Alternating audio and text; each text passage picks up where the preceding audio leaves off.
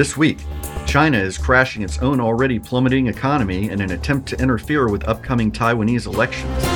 Riots break out in Bangladesh as corrupt officials try to suppress each other ahead of January elections. And Brazil is increasing border security after a criminal militia retaliates for the attempted arrest and killing of their leader. All of that and more coming up on the Red Eye Report.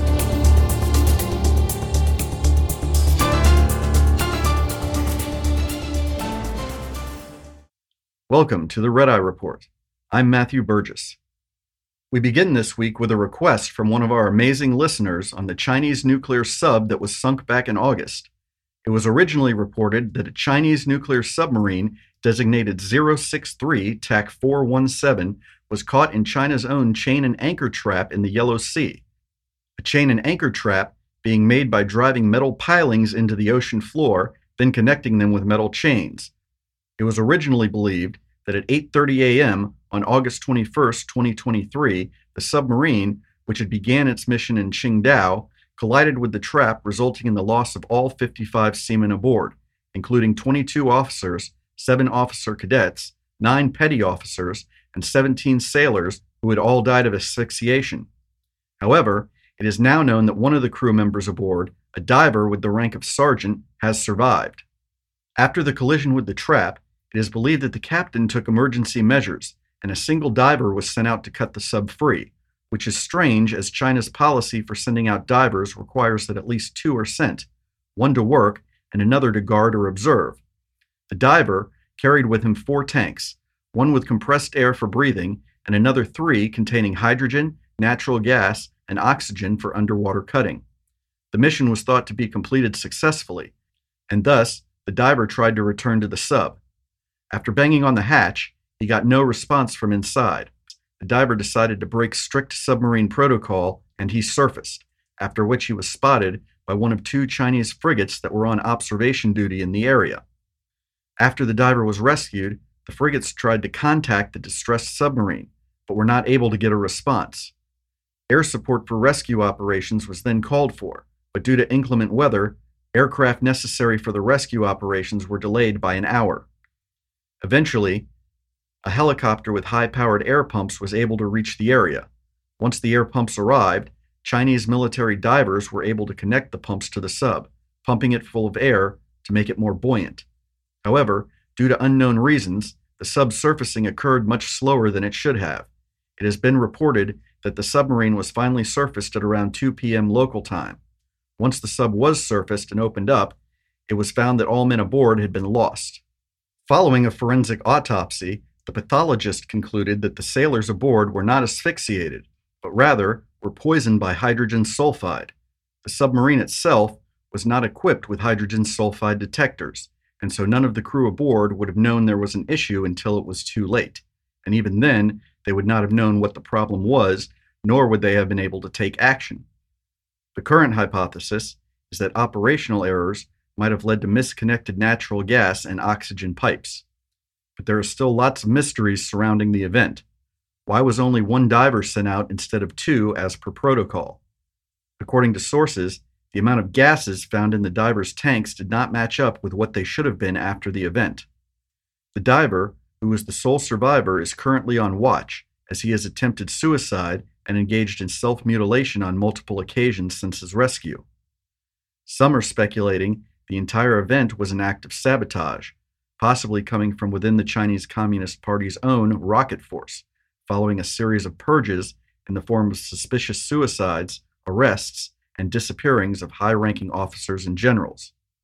When I get more information on this event, I'll be sure to bring it to you. Moving on to the mainland, in China-Taiwan relations, China, whose economy continues to fall off a cliff after the collapse of its real estate markets, seems to be accelerating its own financial decline in an attempt to interfere with Taiwan's elections, which will be held on January 13th of 2024. Taiwan's Foxconn, who is Apple's biggest supplier, the world's largest contract manufacturer of electronics, and has its manufacturing base in China, is now having its 2 biggest subsidiaries, which are located in the provinces of Guangdong and Jiangsu, investigated by Chinese tax authorities.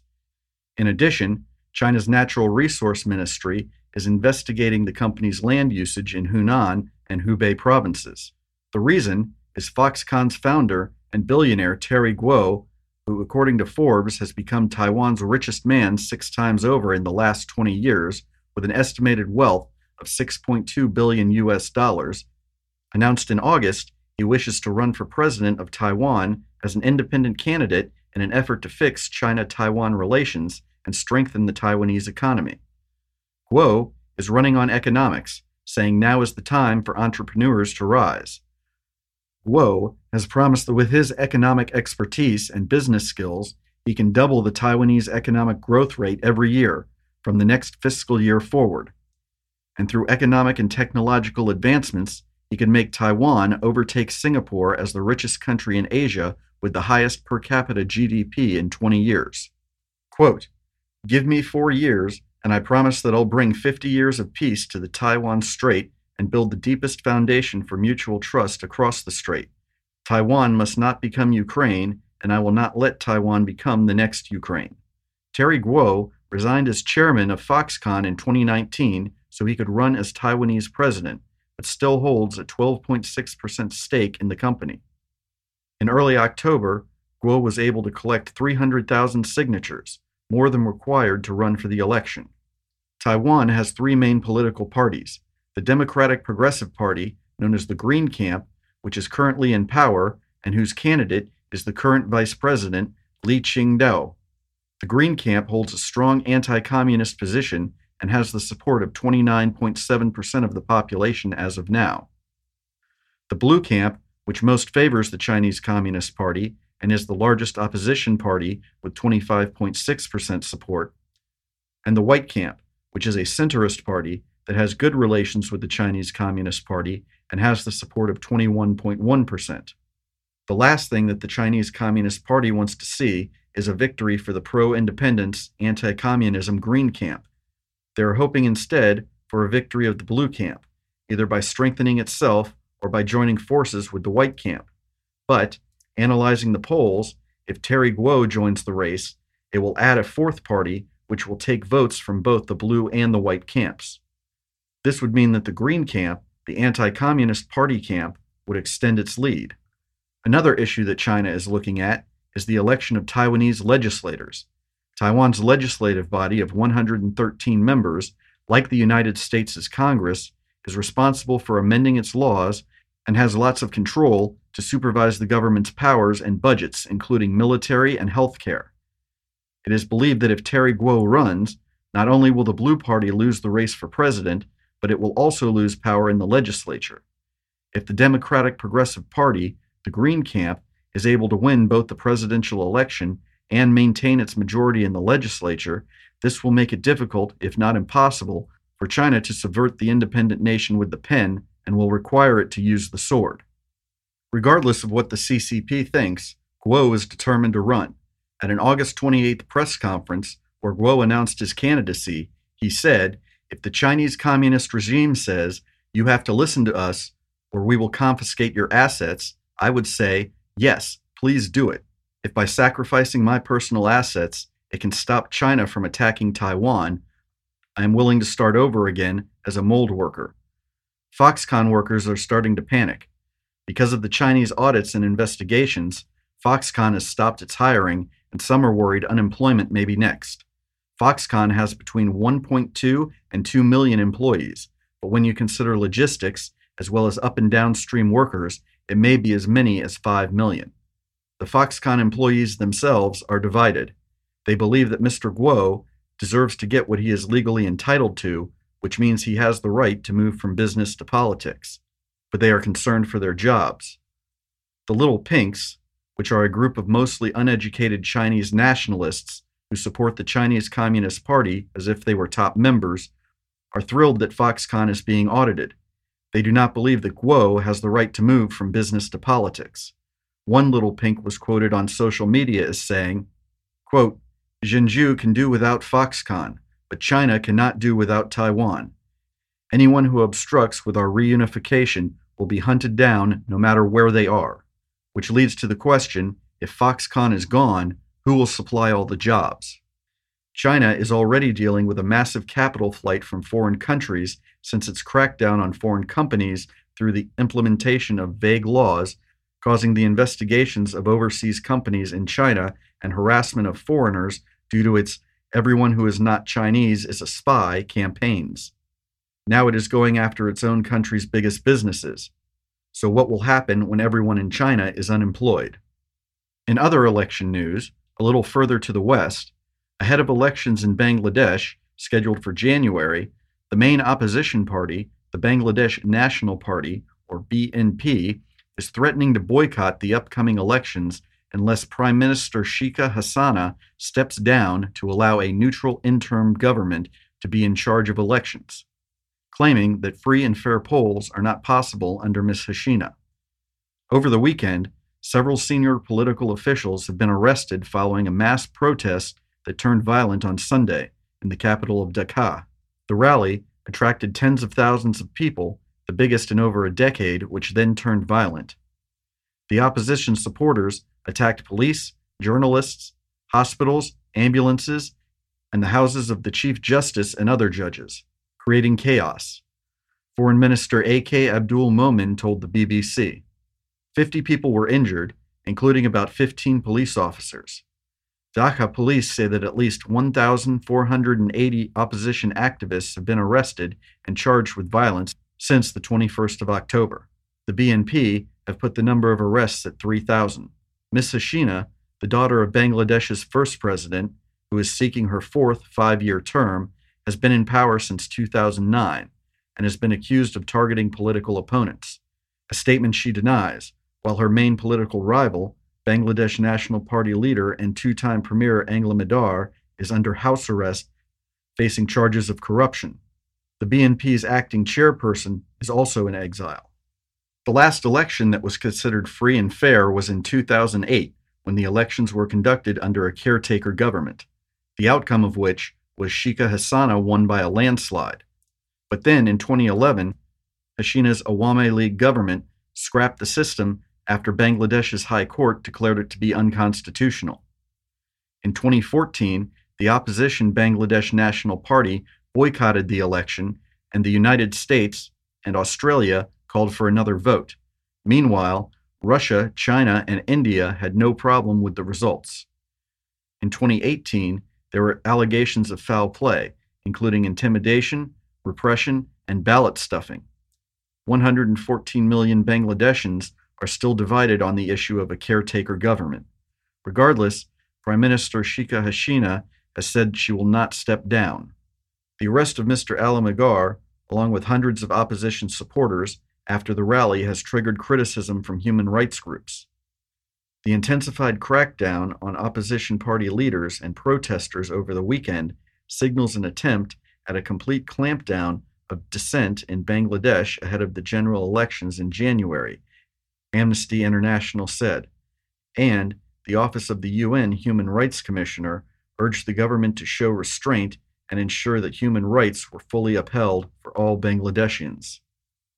Moving to South America, increased border and port protection may be coming to Brazil following increased chaos.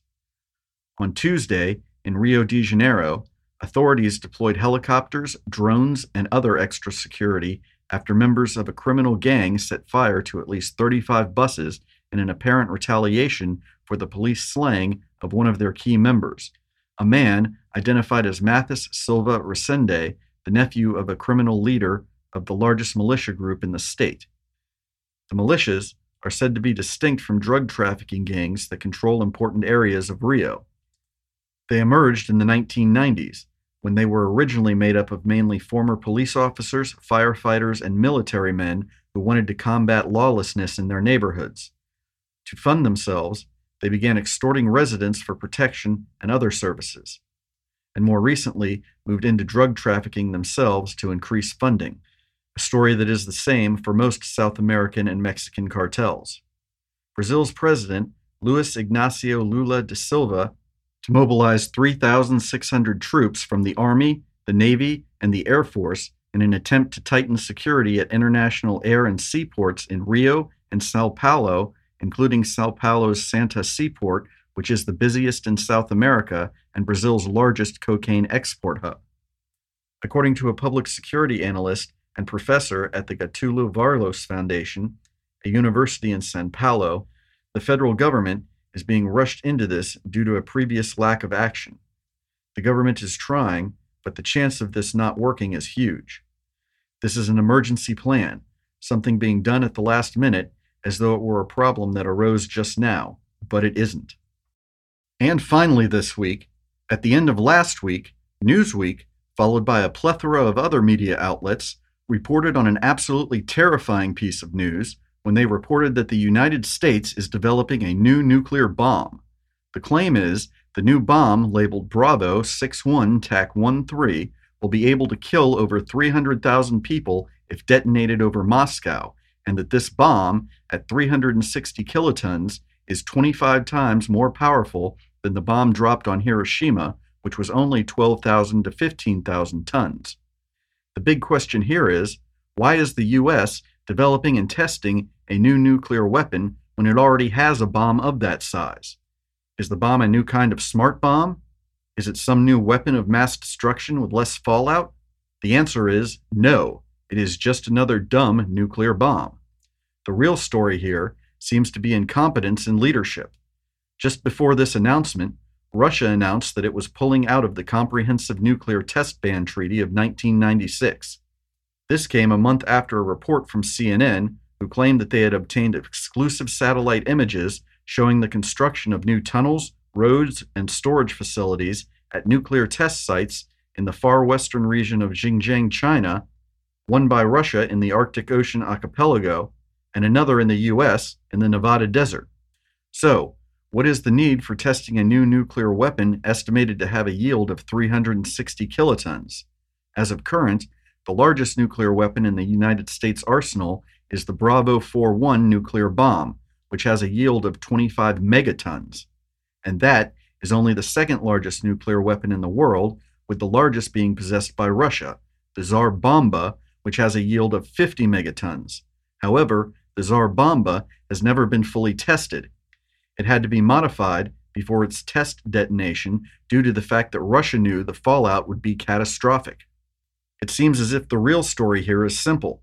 When people who are relics of a Cold War that no longer exists are put back into power with money from lobbyists of a military-industrial complex that profits off of death and destruction, the only thing that really makes sense is to start threatening the world with the most terrifying weapons of mass destruction ever created by man. Besides, why not detonate nuclear weapons for no reason? We have to stop global warming. I suggest that rather than naming this new bomb something as obscure as Bravo 61 TAC 13, we should name it something more appropriate, like Greta. And that's all for the Red Eye Report for Thursday, November 9th. Be sure to come back next week when we will take a deep dive into how China has been and continues to teach communism to students in America and the rest of the Western world while promoting the kind of censorship that has people around the world who can't find Gaza on a map chanting from the river to the sea without the slightest clue they're calling for genocide. And if you would like to be part of the discussion, be sure to follow the Red Eye Report on X, formerly known as Twitter. Until next week, remember, if communism, socialism, or fascism is the device, and the destruction of Western democracy and freedom is the intent, the Red Eye Report will be watching to bring you the news not being covered in the mainstream. I'm Matthew Burgess. Thank you for your time.